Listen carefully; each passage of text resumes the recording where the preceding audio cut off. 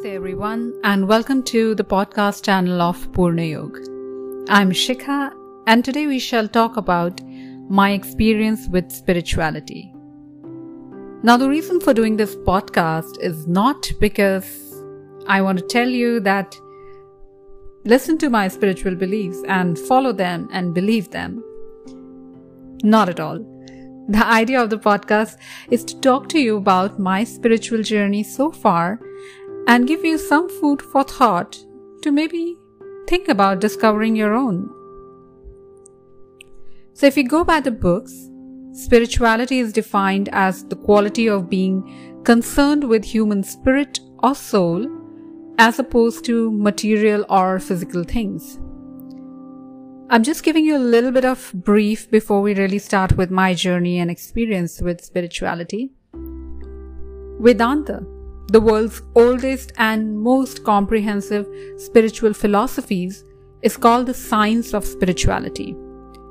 It is the eternal universal knowledge that everyone has the right to, and not something that you just go about believing in, or something that you read about, or something that you memorize. But it is something you experience. The thing to note here is that Vedanta is not a religion. It is not even a cult. And we don't even call it a belief system. And it is not any of this because it is based on the principle that nothing should be taken on belief or faith. A philosophy should be accepted if it has been tested and confirmed through direct perception. Well, for a lot of us, especially when we are growing up, spirituality means religion. I was born in a Hindu Brahmin family and we had a temple in our home and everybody prayed there after bath or before stepping out to work. The prayers were nothing elaborate. We would just fold our hands, stand in front of the God, close our eyes and just maybe light a lamp. Except for, of course, when my sister had her exams and she would go all out in her prayers to make sure she was pleasing the gods. But apart from that, it was just a simple practice that we followed. While I never had an opinion, positive or negative, about the family practice, it was not something that I was able to relate to. So eventually, as I grew up, I stopped praying in this manner. And I'm so grateful for my family for never imposing it on me and respecting my choice. And that made me respect their choice even more. So this was the time when I started to think that there has to be something more to this whole practice that my family really feels when they stand there with their closed eyes. Because even when I was not praying in this manner, I was not a non-believer.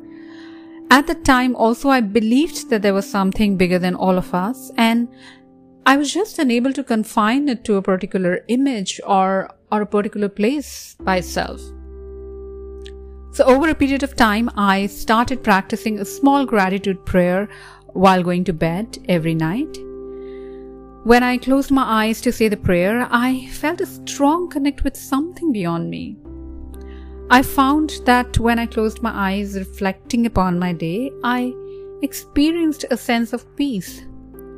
My heart was filled with positivity, and I felt an immense sense of joy knowing that there was so much to be grateful about around me and within me.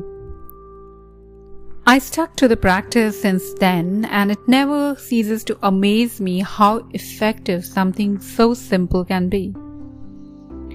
And then I started the practice of yoga.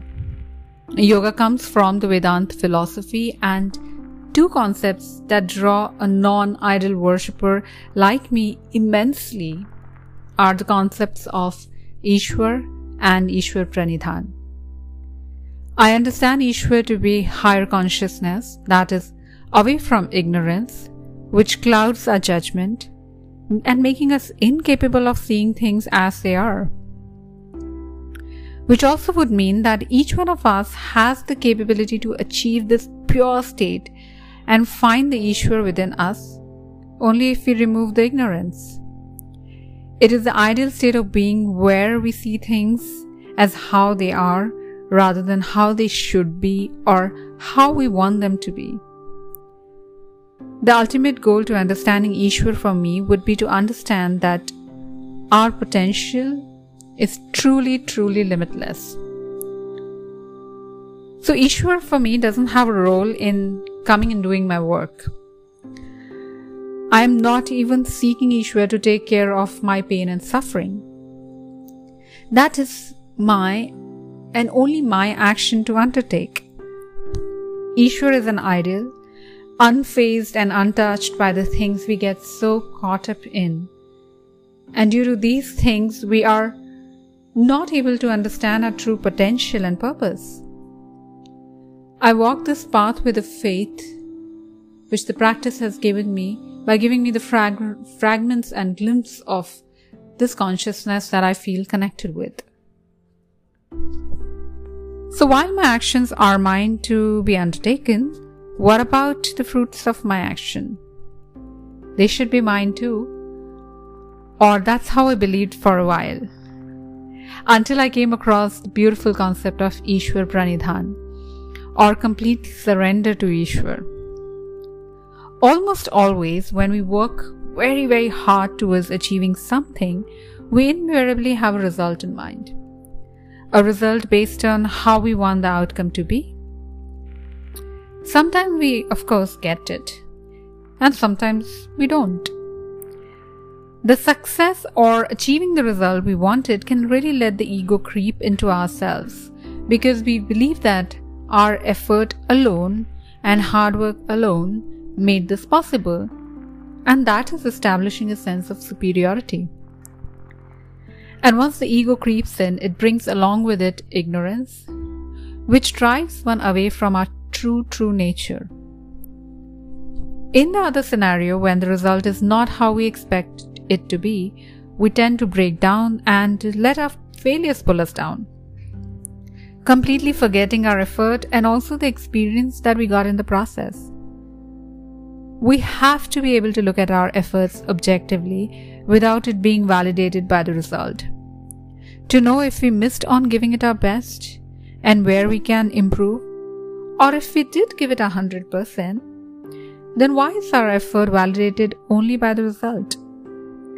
This is where the surrender to Ishwar comes in play.